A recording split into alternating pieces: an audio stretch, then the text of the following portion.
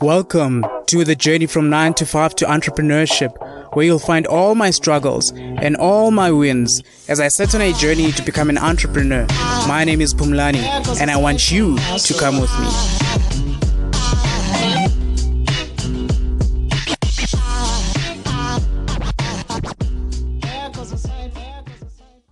For most people, today should be a very boring day, right? So today for me is about numbers.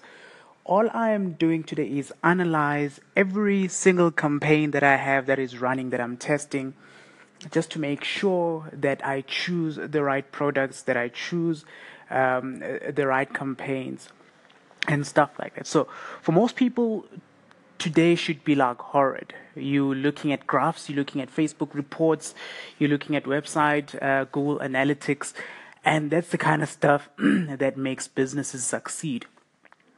Whenever you watch a show like Shark Tank or those kinds of shows, the one question that they always ask is, what are your numbers? How much do you acquire a client for? And all of those kinds of questions. Today is that kind of a day for me.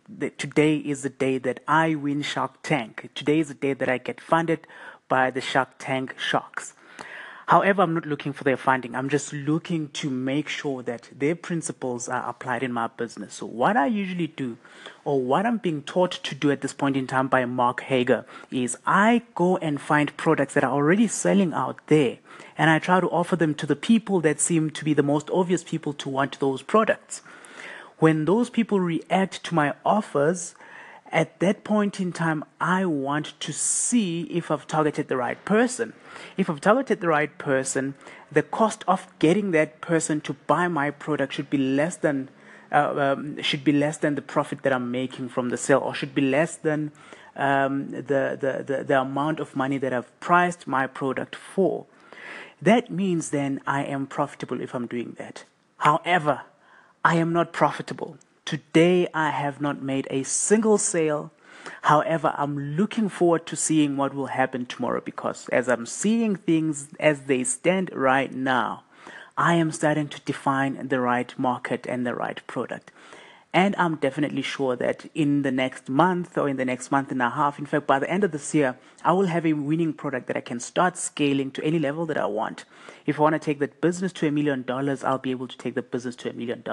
If I'm comfortable with leaving it below whatever amount that I'm comfortable leaving it at, it will stay there. But the point is, I am getting to a point where I'm defining the right market, the right product, and I'm excited about it.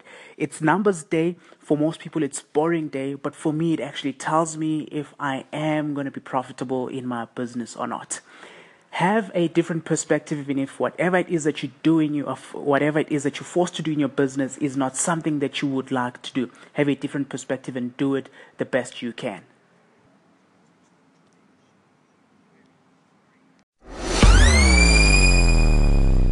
Hey friend, if you have loved this episode, why don't you just share it with your friends? Why don't you just comment and just give me a like? Whatever it is, I'd appreciate that, because any engagement at all will fill me up with fire.